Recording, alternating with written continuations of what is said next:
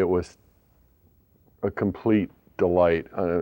Coming over this morning, the rain, it wasn't raining in the city, or the sun was breaking through and shining on the city as I came from Berkeley over the Richmond Bridge, and so the city looked like this golden fantasy land, and then you came over and entered Marin, and it was just like a Chinese landscape painting with the mists and the hills and everything green, and it was really quite beautiful. Quite beautiful. We live, considering that life is life, we got a really good deal. I know sometimes it doesn't feel like it, but conditions don't get too much better. We've lived in a golden age, really, when you think about it. You look at history, you realize that just a couple generations ago, most of us were peasants doing heavy labor. Just a few generations ago, our lifetime was about half of what it is now, the average human life. We now have access to all of the world's wisdom and cultures, and it's really quite astounding when you think of how much things have changed in the last century or two, and we get to reap the benefits of it. And still life is hard,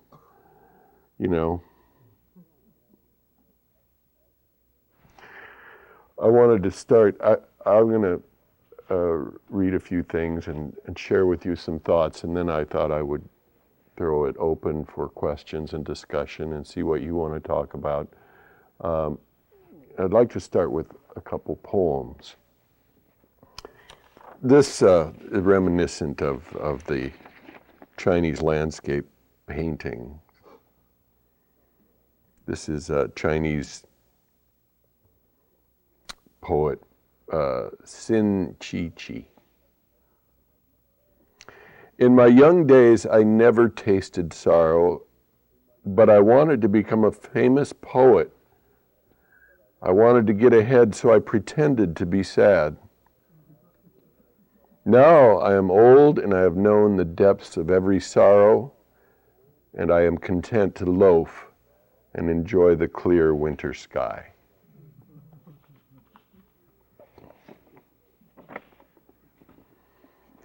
And this is a poem by Pablo Neruda, because what I want to talk about today is identity a little bit, and he's a master of pointing out our identities. The title of the poem is "We Are Many." Of the many people who I am, who we all are, I can't find a single one. They disappear among my clothes. They've left for another city. When everything seems to be set to show me off as intelligent, the fool I always keep hidden takes over all that I say. At other times, I'm asleep among distinguished people. And when I look for my brave self, a coward unknown to me rushes to cover my skeleton with 1,000 excuses. When a decent house catches fire, instead of the fireman I summon, an arsonist bursts on the scene, and that's me. What can I do? What can I do to distinguish myself? How can I pull myself together?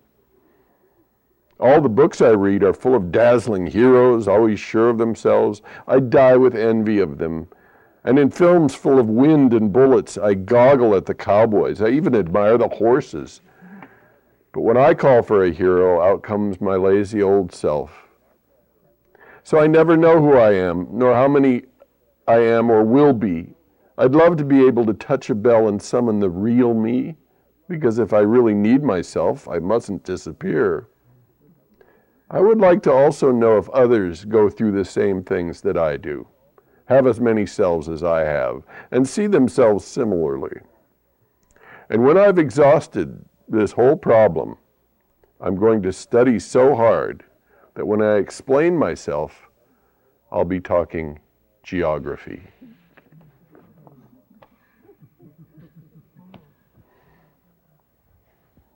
I love that line. When I explain myself, I'll be talking geography. Because I'd like to talk about our identity a bit. I think that at the core of Buddhism, and certainly Buddhist philosophy, is the question of identity, the question of who we are. It's the perennial question of many esoteric traditions. The Hopi say, where did I come from, where am I going, who am I? There are three questions. Socrates, of course, said, know thyself. The Zen masters often put it in colorful language.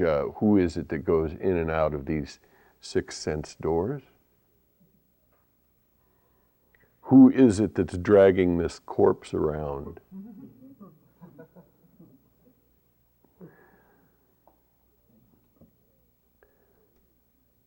The question is really at the core of how we feel about ourselves, how we think of ourselves, and how we feel about ourselves and our lives. It's all determined by really how we define ourselves. Unfortunately, most of us are born with a case of mistaken identity, and it takes us a lifetime to get over it. We believe that we are individual and in here, and that the world is out there. Very seldom do we consider that we are of the world. We always think of ourselves as acting on the world, very seldom realizing that the world is actually acting through us, that there is really no separation. In other words, our identity is really fixated, and especially in our culture, on our individual drama, our individual psychological drama. Carl Jung once said, if you are depressed, you are too high up in your mind. You're way up there in that individual stuff. The Buddha didn't talk about healing ourselves by joining with some sort of cosmic consciousness or some kind of vast, inexplicable spirit. He said, if you really want to understand your identity, if you really want to understand yourself, you have to go down into the body and explore who you are inside of this incarnation. He said, everything we need to know about our liberation, for our liberation, can be found in this fathom-long body. There's often the mistaken notion that the spiritual life is really about transcending. It's about going up and joining with cosmic consciousness. And the joke is, of course, that the spirit says, oh boy, we're getting out. But then discovers that the real journey is down into the nitty-gritty and goes, oh shit, we got to do this.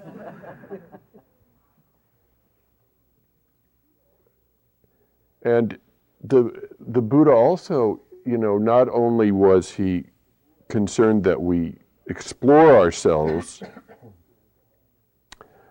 but he really was a scientist. He was the first scientist. He was a spiritual biologist.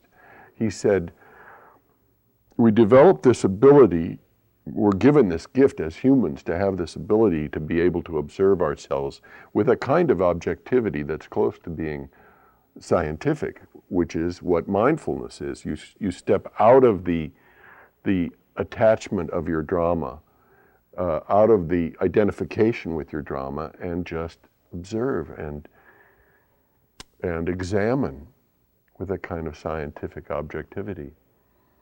And he says, you go through and you examine this whole body and the emotions and the thoughts and the whole package that you're given, and you will discover that essentially it is not I, me, or mine. And that is the key to your liberation. And it's not like you get rid of your personality, which is often another mistake. I remember when we first started meditating, I was one, and I've talked to other people who also felt this way. We started meditating, we thought we would get a new personality, that we would become actually someone completely different, someone who would be easier to live with, you know. But 30 years, of doing this practice, and I basically have the same personality. I'm basically the same person. But I really have learned to not take it too personally.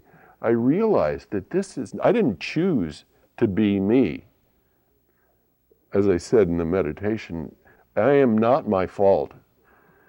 I didn't choose to be me, and I begin to take it all less personally. You know, I begin to see that my personality is actually acting itself out, living through me.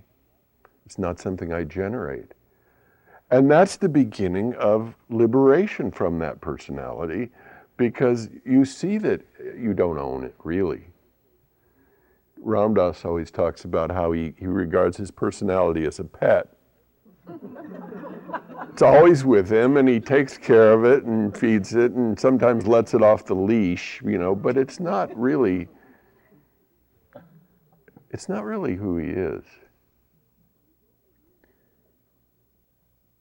But we don't get rid of the personality. And in fact, a caveat here about the self and the identity with this individual self, and that is to acknowledge that every living being has a self. Even the single-celled organisms have a membrane that goes around the body, a sense of their own integrity, and there's a world out there, and they are in here, and when there's something threatening in the environment, they retract the little membrane. When there's food or something enticing, they extend it. That is the nature of being alive. We get identified with this package.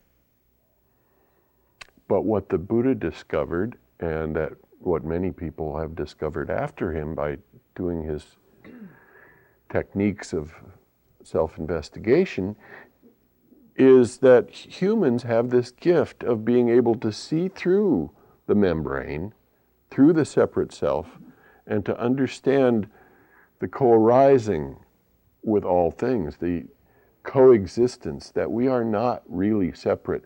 And with that understanding, with the easing off of the attachment to an identity with this individual self, we find great relief and great ease, we feel much more comfortable in our own skin.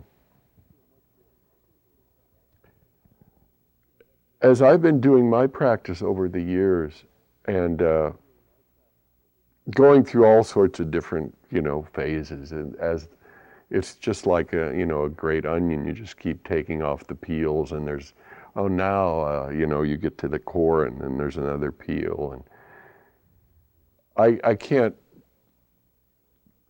imagine, I don't know how many times, probably almost every retreat I've ever been on, and there have been a lot of them, I'll sit down, and by the end of the retreat, I'll say, now I get it. Now I understand what this is all about. And it just keeps, unfolding. There's just always new levels of this master game, this wonderful game of self-discovery and liberation. But over the years, as I've been doing this practice more and more, I've come to see that it really is not about getting rid of the self or changing the personality. It's about expanding the sense of identity And once you begin to understand that you are more than this little self, then this little self has a lot of space to move around in, and it's not so ingrown like a toenail. You know, it's there's much more that you are. You are more, not less. And the most accessible aspects of our identity are really to be found in the body, in our species self, in our mammalian self, in our human self. I've come to really understand and appreciate the idea that this individual human life is first and foremost life, with all the constraints and all the conditions that every life has. Secondly, it is human, and only thirdly and narrowly is it individual. It's so obvious, you know, and over the years I've been reading, there's a revolution going on right now in evolutionary science, where they are continually finding evidence of how we are created, how this body is created, how this brain is created over the millennia, you know, through stages of adaptation and changes. And the Buddha said, this body is not mine or anyone else's. It has arisen due to causes and conditions. This is the Buddha 2,500 years ago. Maybe he was referring to that evolution in a kind of different context, but he understood that you didn't create this, that this is what is given when you take birth as a human and as a species of life, a member of a species. When you're really identified with your individual personality, all of your problems and suffering is due to how you were toilet trained, right? Has nothing to do with the fact that you got a nervous system, which is really at the very core of why you suffer. You got nerves. And then you got this limbic system, this, that evolved through the mammalian, the course of mammalian evolution. This limbic system that learns this sort of very complicated way of avoiding danger and heading towards opportunity that we call emotion, that is really built in. You know, it's not our emotions. It is evolution's emotions. Wonderful adaptations that teach us how to be much more successful at survival. May have run into a glitch recently, but marvelous tools, you know, certainly cause for wonder.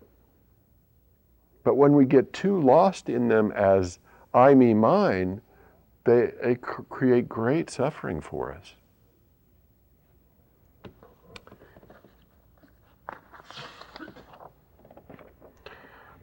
I have stacks of books about evolutionary biology at home, most of which I have not read, but I've read a few good ones, and the information I find so powerful as a support for what the Buddha taught.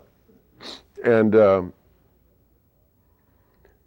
I think that if we look at science and dig, and if we can find the spiritual message of science, that we should no longer let science be for the scientists and the engineers, because you know what they do with it. They just, make new machines and bombs and whatever.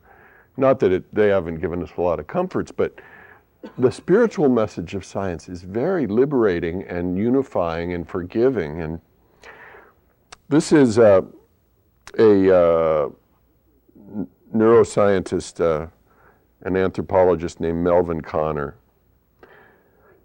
The motivational portions of our brain, particularly the hypothalamus, have characteristics relevant to the apparent chronic nature of human dissatisfaction. Experiments on the lateral hypothalamus suggest that our chronic internal state will be a vague mixture of anxiety and desire, best described by the phrase "I want," spoken with or without an object for the verb. In other words, your kind of state of perpetual dissatisfaction is built in. And it's good for you. Remember, it's good for you.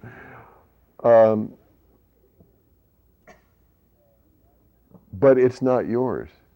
And that is the beginning of being free of it, is understanding its nature. Because what we understand through meditation, through experimentation, is that the human being can actually overcome the instincts that we are given by nature. We can overcome many of the built-in defects that cause us suffering, which is why we have this precious, precious human condition. Joanna Macy puts it this way. She says, don't think of being liberated from life. Think of being liberated into life. Into life, through life. Becoming more and more intimate with your identity as a member of a species. Developing what I call evolutionary wisdom. It is very, very liberating. That's why in the guided meditation today, I wanted to take us through that sort of basic identity as a being composed of the elements of earth and air and fire, the heat of the sun. All of that is, who we are as a body.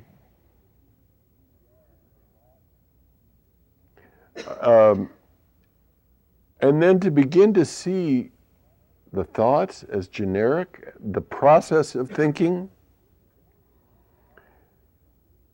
More and more, I like to tell people when we sit down to meditate, you're not doing this as an individual or for your own individual good, but we're doing this as a species. And what's really forgiving, you see yourself in this picture of evolution, what's really forgiving is to realize how we are a baby species. We just got these big brains about 100 to 200,000 years ago, which in biological time is just a moment. Biological time, we talk millions and millions and millions of years. Basically, we just got these big brains and don't know how to use them very well yet. So if you sit down and meditate and think, well, okay, I'm going to just take this brain and be mindful. And then you have all this trouble and, immediately it's like, oh, I can't do this and everybody else is doing it. Nobody else is doing it. We all got the same equipment. We're all having the same problem. We're doing this as a species. And we're awakening as a species. When we think of it that way, we realize that what this project is about is, it's much bigger than us as individuals. And that immediately takes sort of the individual identification out of it.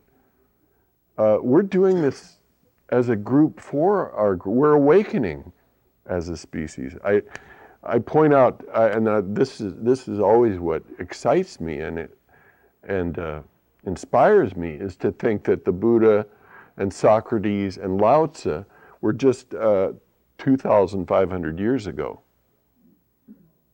That's just yesterday, you know. Remember, Cro-Magnon people who had maybe the first to have elaborate burial rituals and make masks and jewelry and stuff, and probably the first people to really sort of have developed that self-awareness, what we now take for granted, a kind of self-awareness. But that was 50,000 years ago. 2,500 years ago, Socrates, the Buddha, Lao Tzu.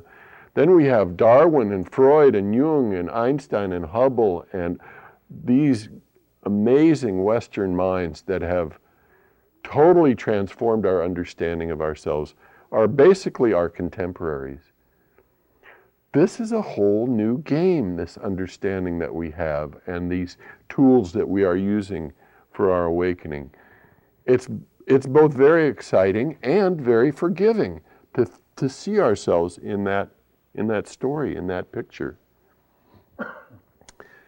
That's why I really love what is happening in the sciences, and I like to bring it into the Buddhist Sangha, because it really supports what we're doing, and it gives it a whole new perspective and flavor.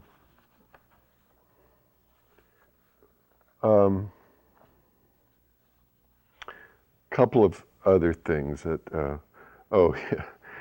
today I was driving in, there was a big story on the news about identity theft. I thought, here, come, take it, please.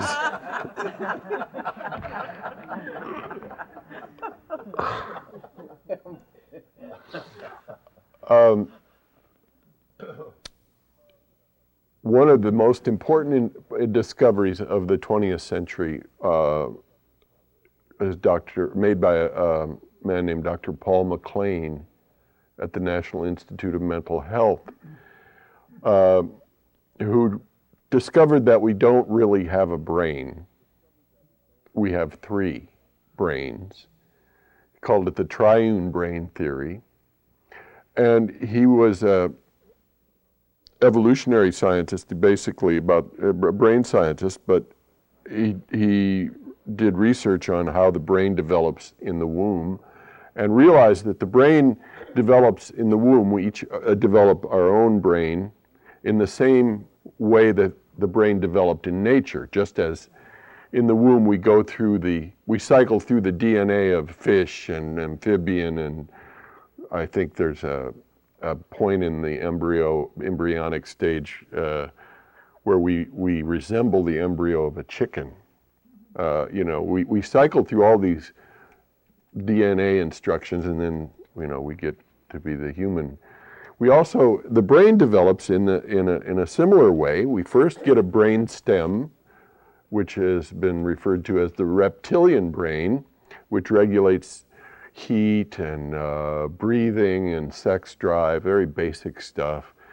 And then over that is grown another part of the brain called the limbic system, the mammalian brain, which is much more complex, a lot more neurons, has a lot more nuance, has a sort of rudimentary memory, can smell something, know that means danger, all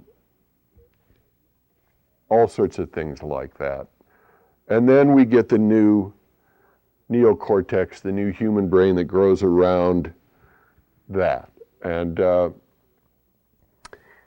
Dr. MacLean also discovered that not only does the brain grow like that, and he discovered that one brain doesn't override the other two brains, that in fact they're all very intricately connected. And in fact, in very important decisions, most often the lower brains are the ones where the most activity is going on. And in fact, the lower two brains are usually pretty fully engaged, 100% engaged, and we only use about 20-30% of our new human brains. There is some speculation that we use that 20 or 30% just to make excuses for the behavior generated by the other two brains. But what basically the new human brain does is weave everything, all of our experience, into a story that we have. It's, and the left hemisphere of the new human brain is sometimes called the interpreter program, which weaves our story together, gives us a sense of time and the story going on over time, and therefore a sense of our individual existence. There's some stories with hypnotists. There's stories with where the corpus callosum gets severed, and so the two parts of the brain are not connected, and then experiments are done with people who've had that happen to them. And the right hemisphere of the brain apparently can understand very simple language, simple instructions, syllables, and things, but can't really generate a lot of language.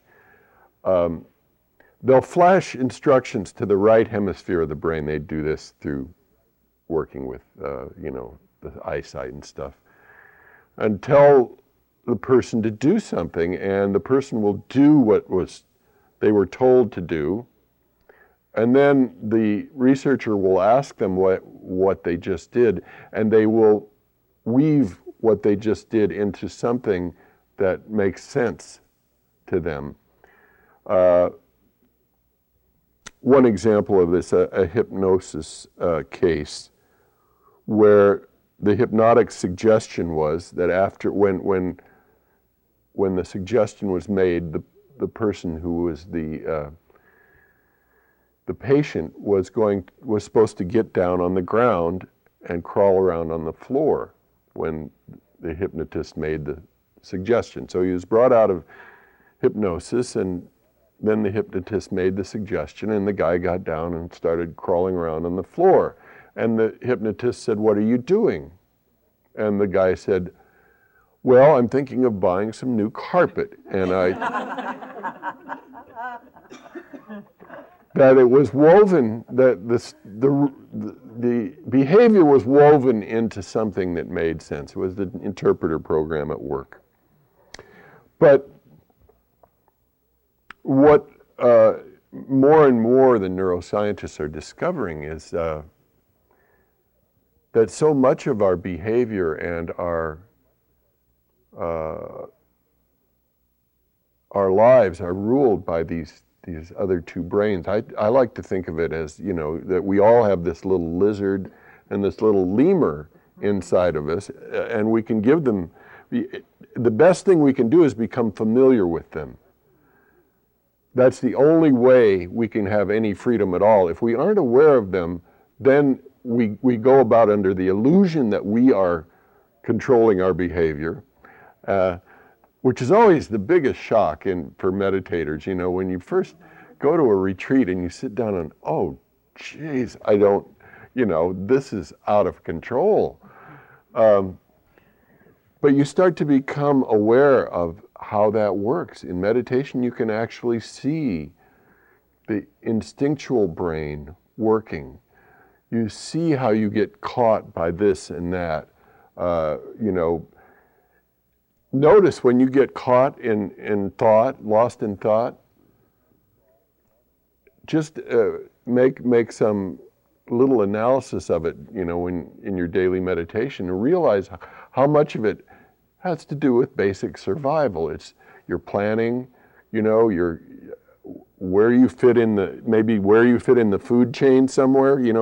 We have an elaborate food chain here in our social lives and our civilization, but a lot of it has to do with your survival as a human, as a male or female, as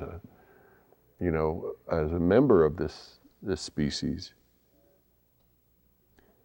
Uh, and then to understand it as that is so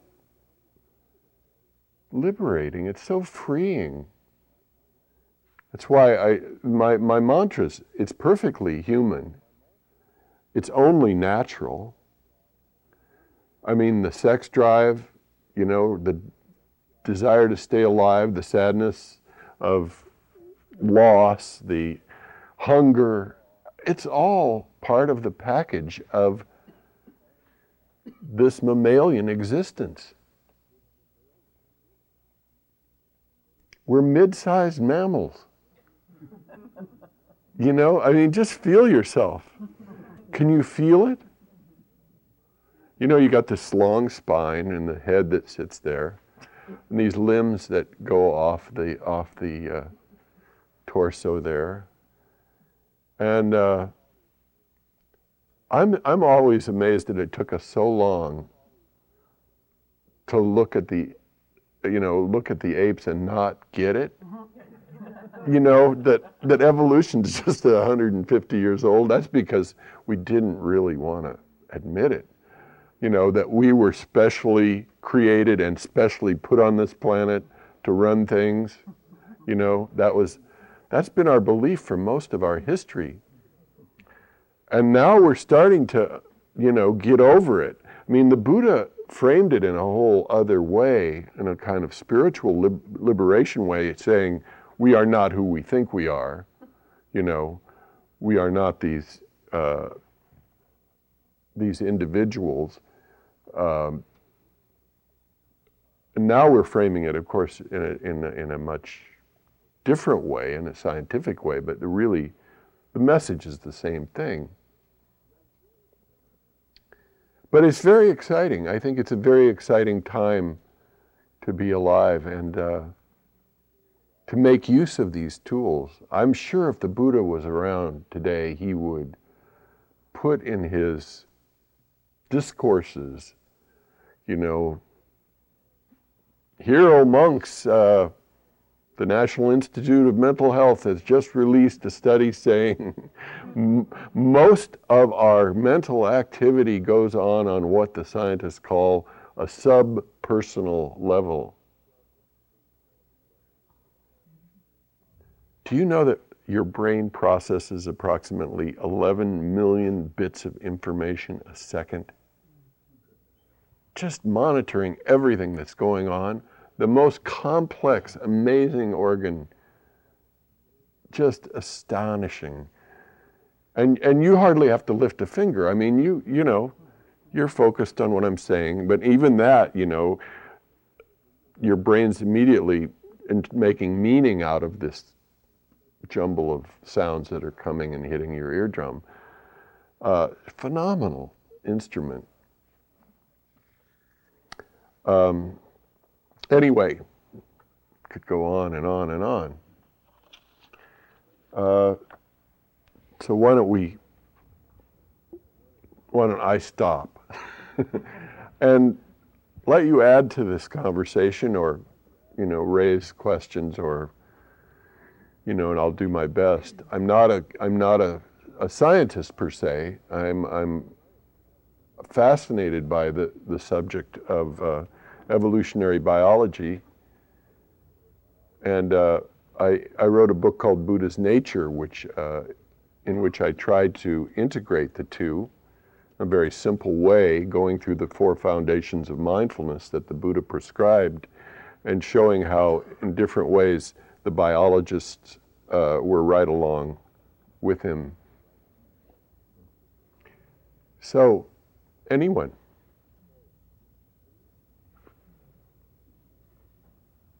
Yes.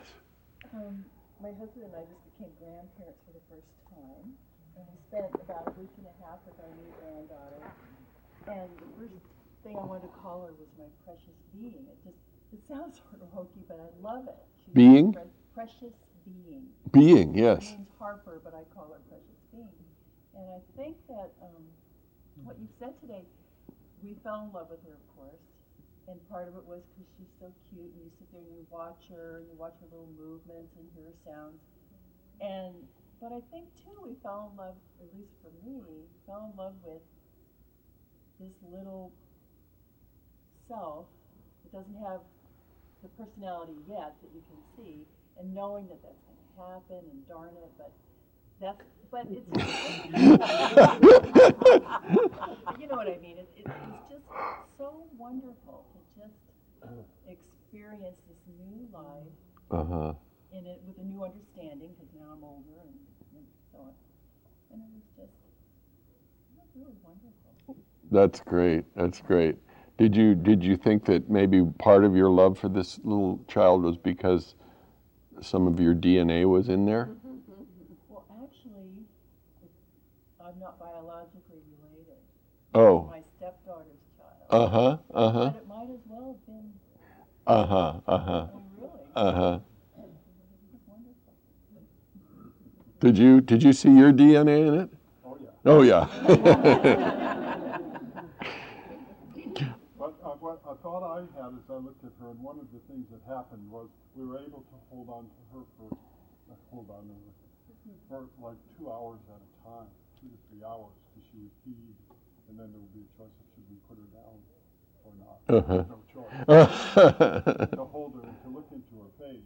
And actually it reminded me of the book of Portia, because as I looked into her face, I saw her when she was 15. You know, her looking that long all yes. the time.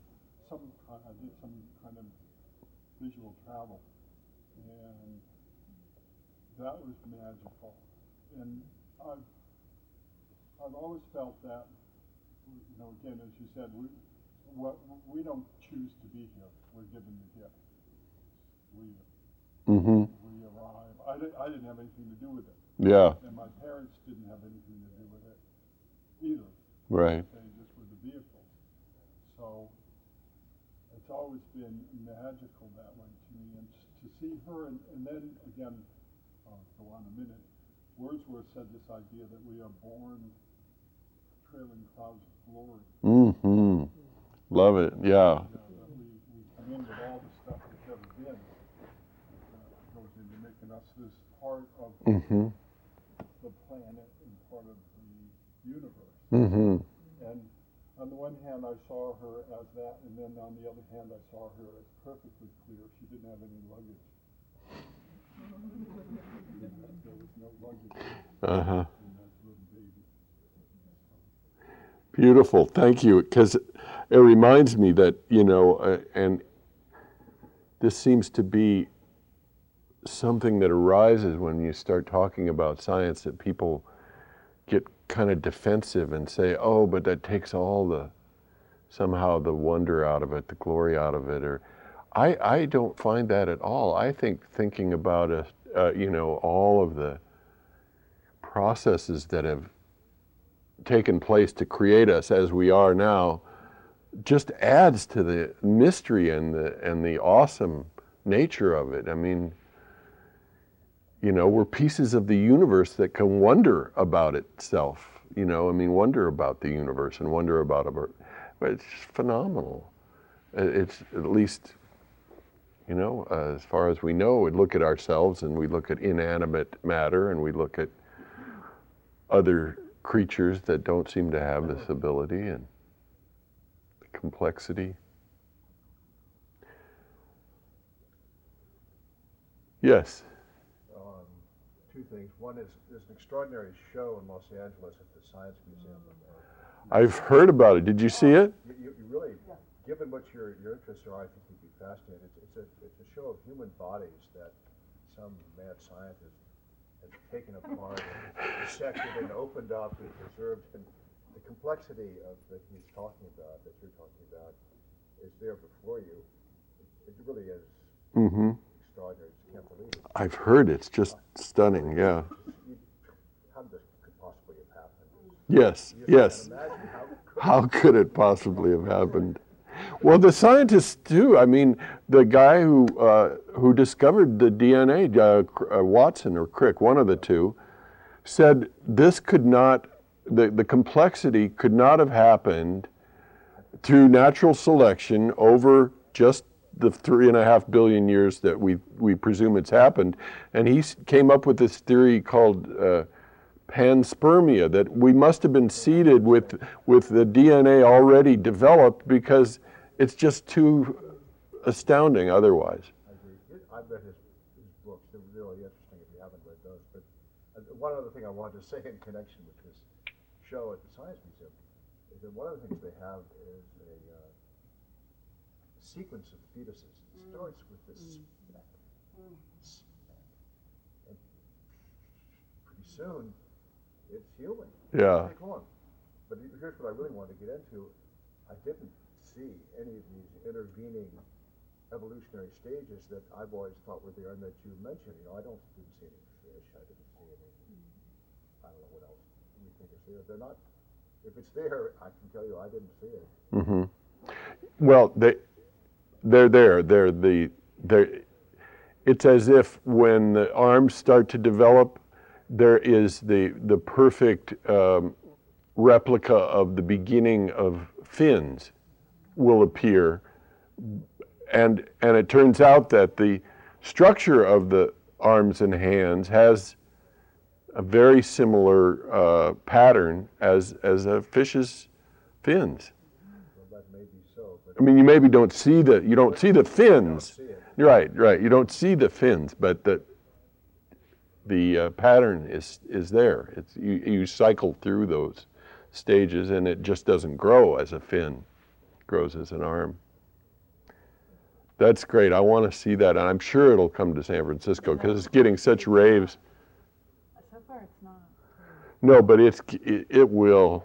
It's in Chicago now. I believe it. I plan to go to Chicago because they have a science museum, and they just extended it in LA. Right. They opened actually, I think they opened a second one, right? Yeah.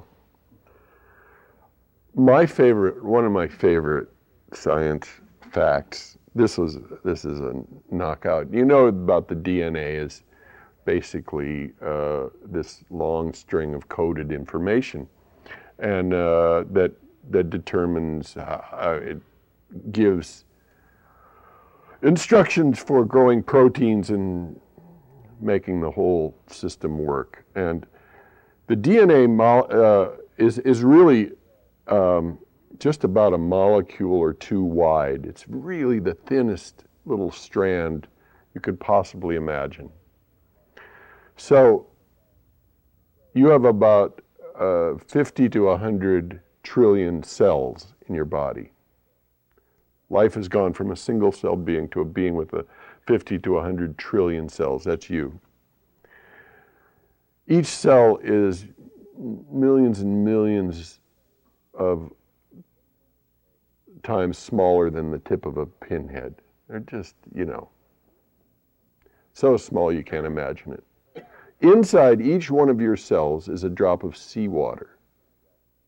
Quite literally, a drop of seawater.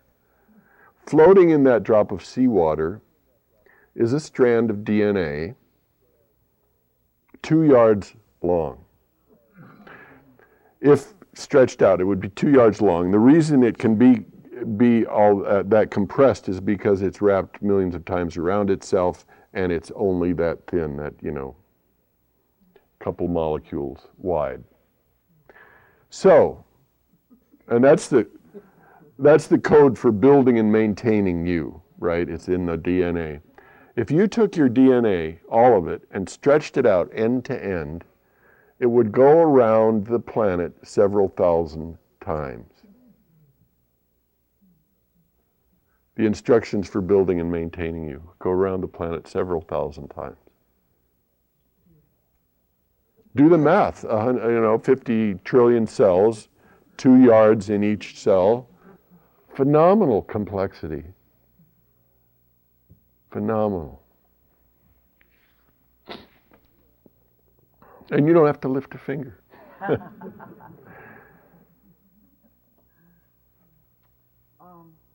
been thinking lately about how intelligent that system is, and how trees are very intelligent. Everything around us, there is intelligence.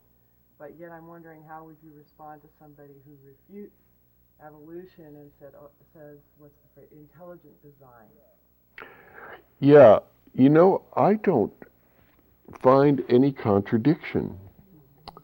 There was actually a New York Times editorial last week, maybe, or 2 weeks ago, by a man named Behe, Behe, Behe. Okay, some strange name, but and he was trying to make that same case that evolution, you can believe in evolution and that this is how the process takes place, and still believe that there is some kind of seed within it or design within it that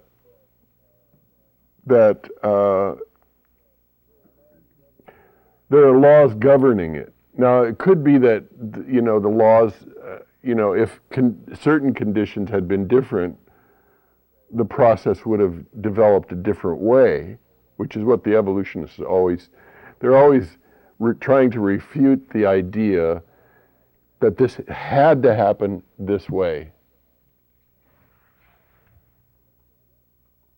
I think. Is that, maybe actually, I think it's a bogus division, to tell you the truth. I think that there's something going on here that we don't understand. We find it quite amazing. Maybe it's self-pride as a living being and as a conscious living being. But the scientists want to say, it doesn't necessarily mean there's a creator. But there's a mystery. I don't think there's a scientist alive who will tell you that science knows what the mystery is, or how it, or that will come to the end point, I remember when I first read the existentialists who told me that we can't figure it out. We're just, how do you know the nature of a box when you're inside of it? You can't know it. And then I always felt like, okay, I'm not the only one who doesn't get it. It's just the way it is. We won't understand it.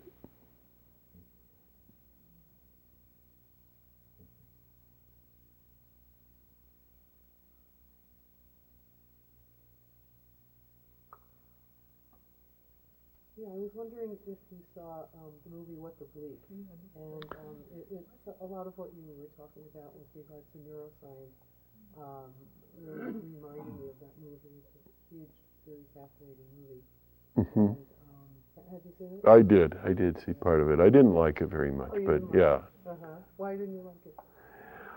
I just didn't think it was put together very well. They didn't identify the people who were talking, and I just didn't. Or the structure of the movie. Yeah, the structure of it, I didn't like at all. Yeah. Well, what really fascinated me was the part about emotions and peptides, and how we get addicted to creating the same kind of brain chemistry, that is created by, let's say, afflictive emotions, and we tend to go there, and what an alternative is, how we can be free from those things, made aware of them and have new imprints and new peptides. Yes. And that whole area is yes. fascinating. It is fascinating. How can we change, what we're given? How, first of all, we examine what we're given, we accept what we're given, and more studies, research with meditators, especially like people who do long-term retreats, enticement, is that actually you can change the whole pattern of how the brain works and its tendency to go into afflictive states, that this can be altered with this power of being able to pay attention and not identify. The minute you don't identify with the experience, you just see it as an experience unfolding. You realize you didn't generate it, and suddenly you're free of it. Sort of like if you don't see the knot, you'll never be able to untie it.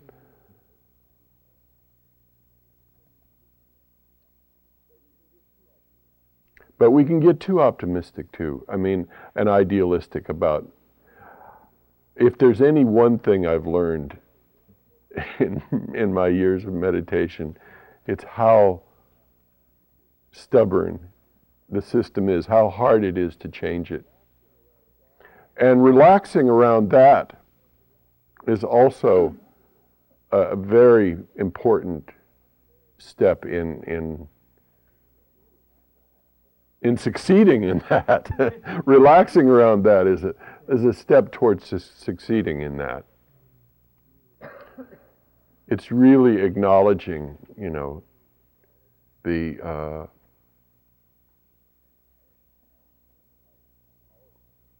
how powerful the conditioning is.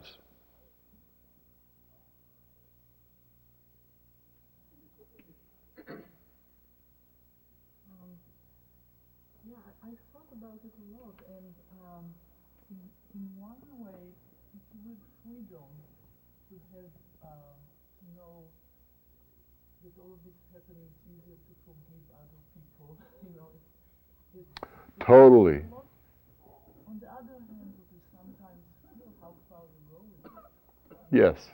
I listened to the radio to two programs, and Terry Gross this morning, the people that they interviewed, and put me in a different view when I came in.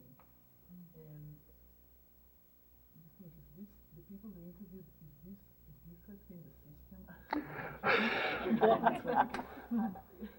But it's easier to forgive, and on the other hand, how far we go. And that's the question, how active you become. Yes. Easy not to be active in that kind of set of mind. Right. And how far do you go in forgiving even your own self and say, well, it's not my responsibility because I was just given this package, and yeah, it's an edge that we have to play.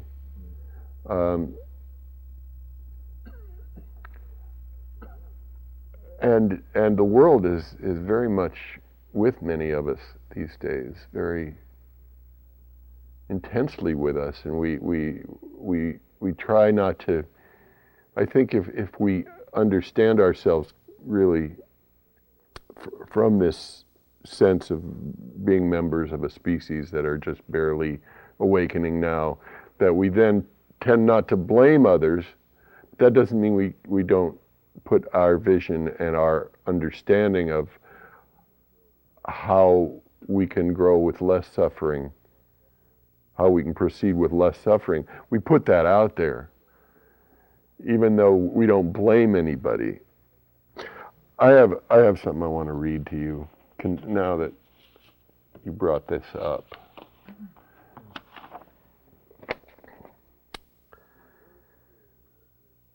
Earth is clearly more built over than ever before. All parts of it are trampled, full of trade. Fields drive back the forests. Even rocks are cultivated, swamps are drained. Today's towns outnumber yesterday's houses. Everywhere are residences, peoples, governments, life, and this above all proves humans' drastic growth. We so clog the universe it can barely support us. As our needs increase, we struggle with each other for them, and nature fails us. That was written by Tertullian in 150 AD.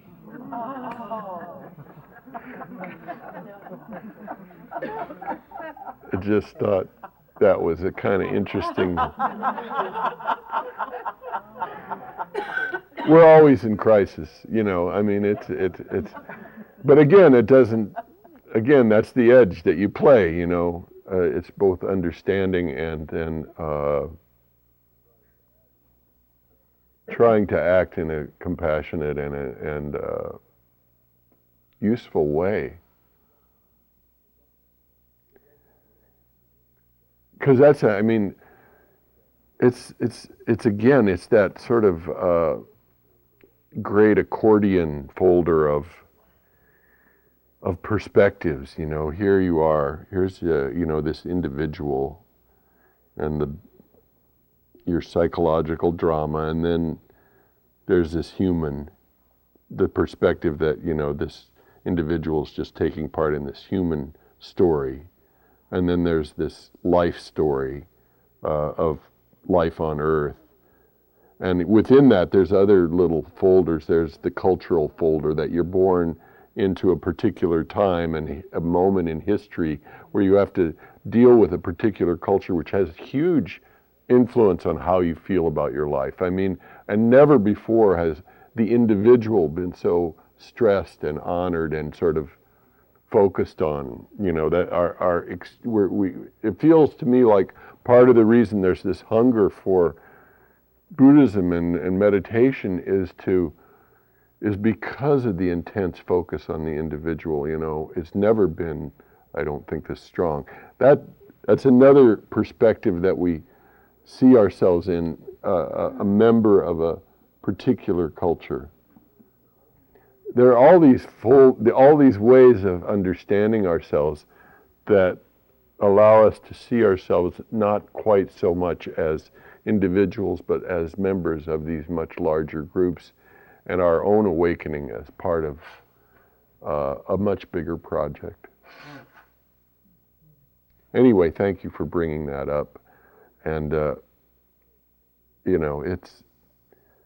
the world is really impinging. It feels like it's impinging, but then remember that just a couple hundred years ago, you wouldn't have known about anything happening in the world except what was happening in your village. And Farmer Brown is causing lots of trouble. We better get the whole village and go and confront Farmer Brown and Huh? Yeah, I know. We'd all want to go back to that. The humorist P.J. O'Rourke said, if you want to go back to, the simple peasant days, I have one word for you: dentistry.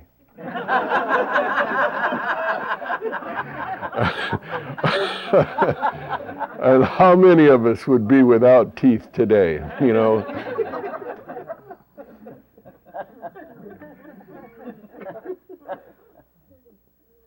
Yes.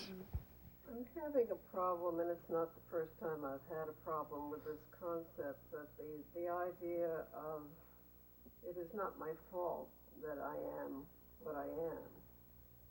And the problem I have with it is that if you look at what's happening in the world, and everybody felt that way, then it would be even worse than it is.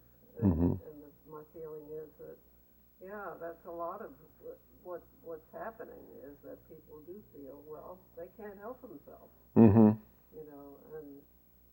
they have to be bestial. What's the word? Say that, bestial? Bestial, yeah. And cruel to other human beings. Yeah. Because, that's the way I am.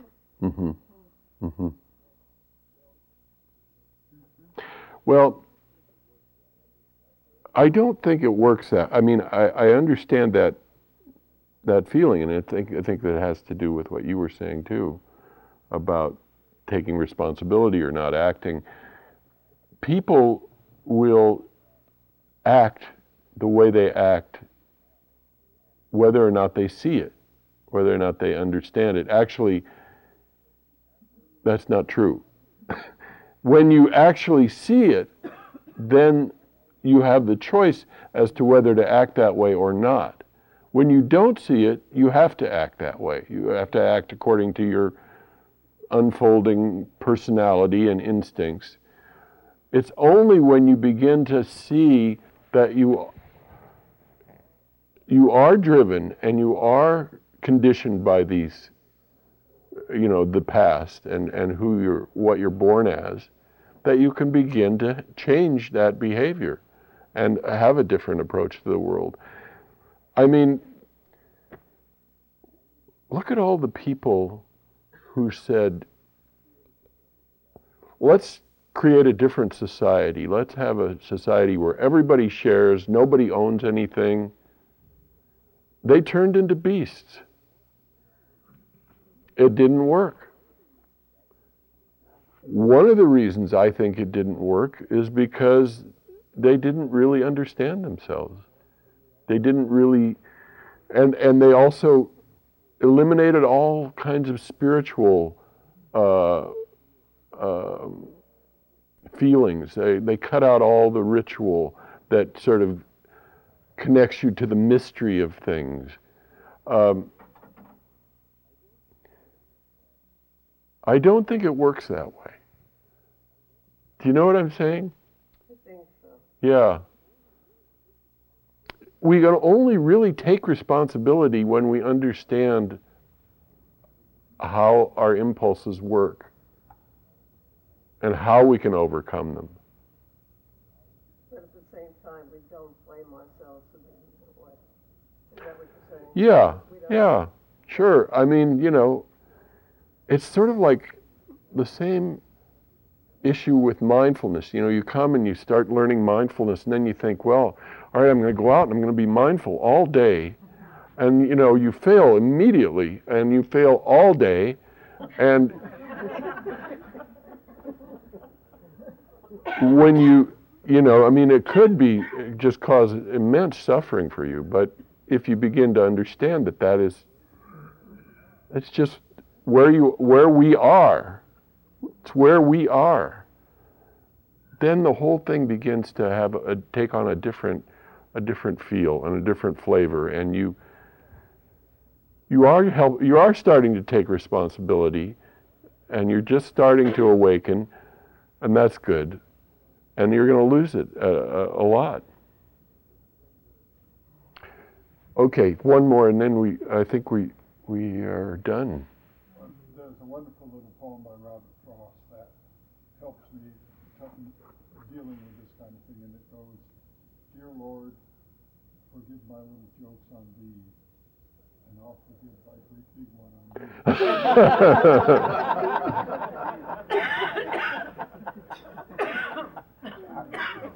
Right.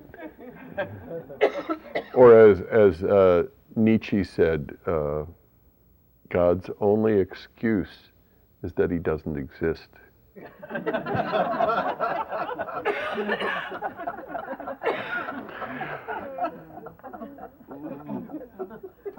Let's just sit for a minute before we go and just be quiet for a minute.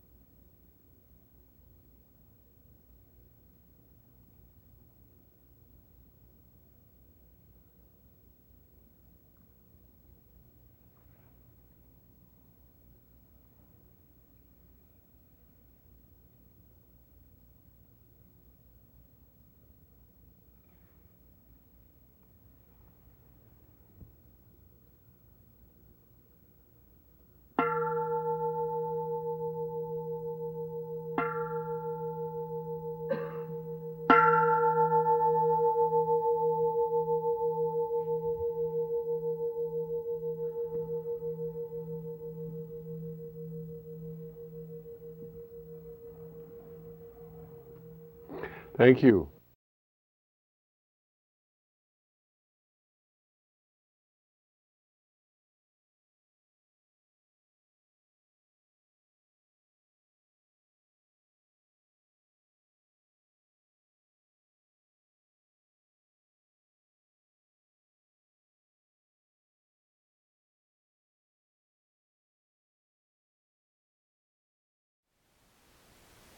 Thank you for listening. To learn how you can support the teachers and Dharma Seed, please visit dharmaseed.org/donate.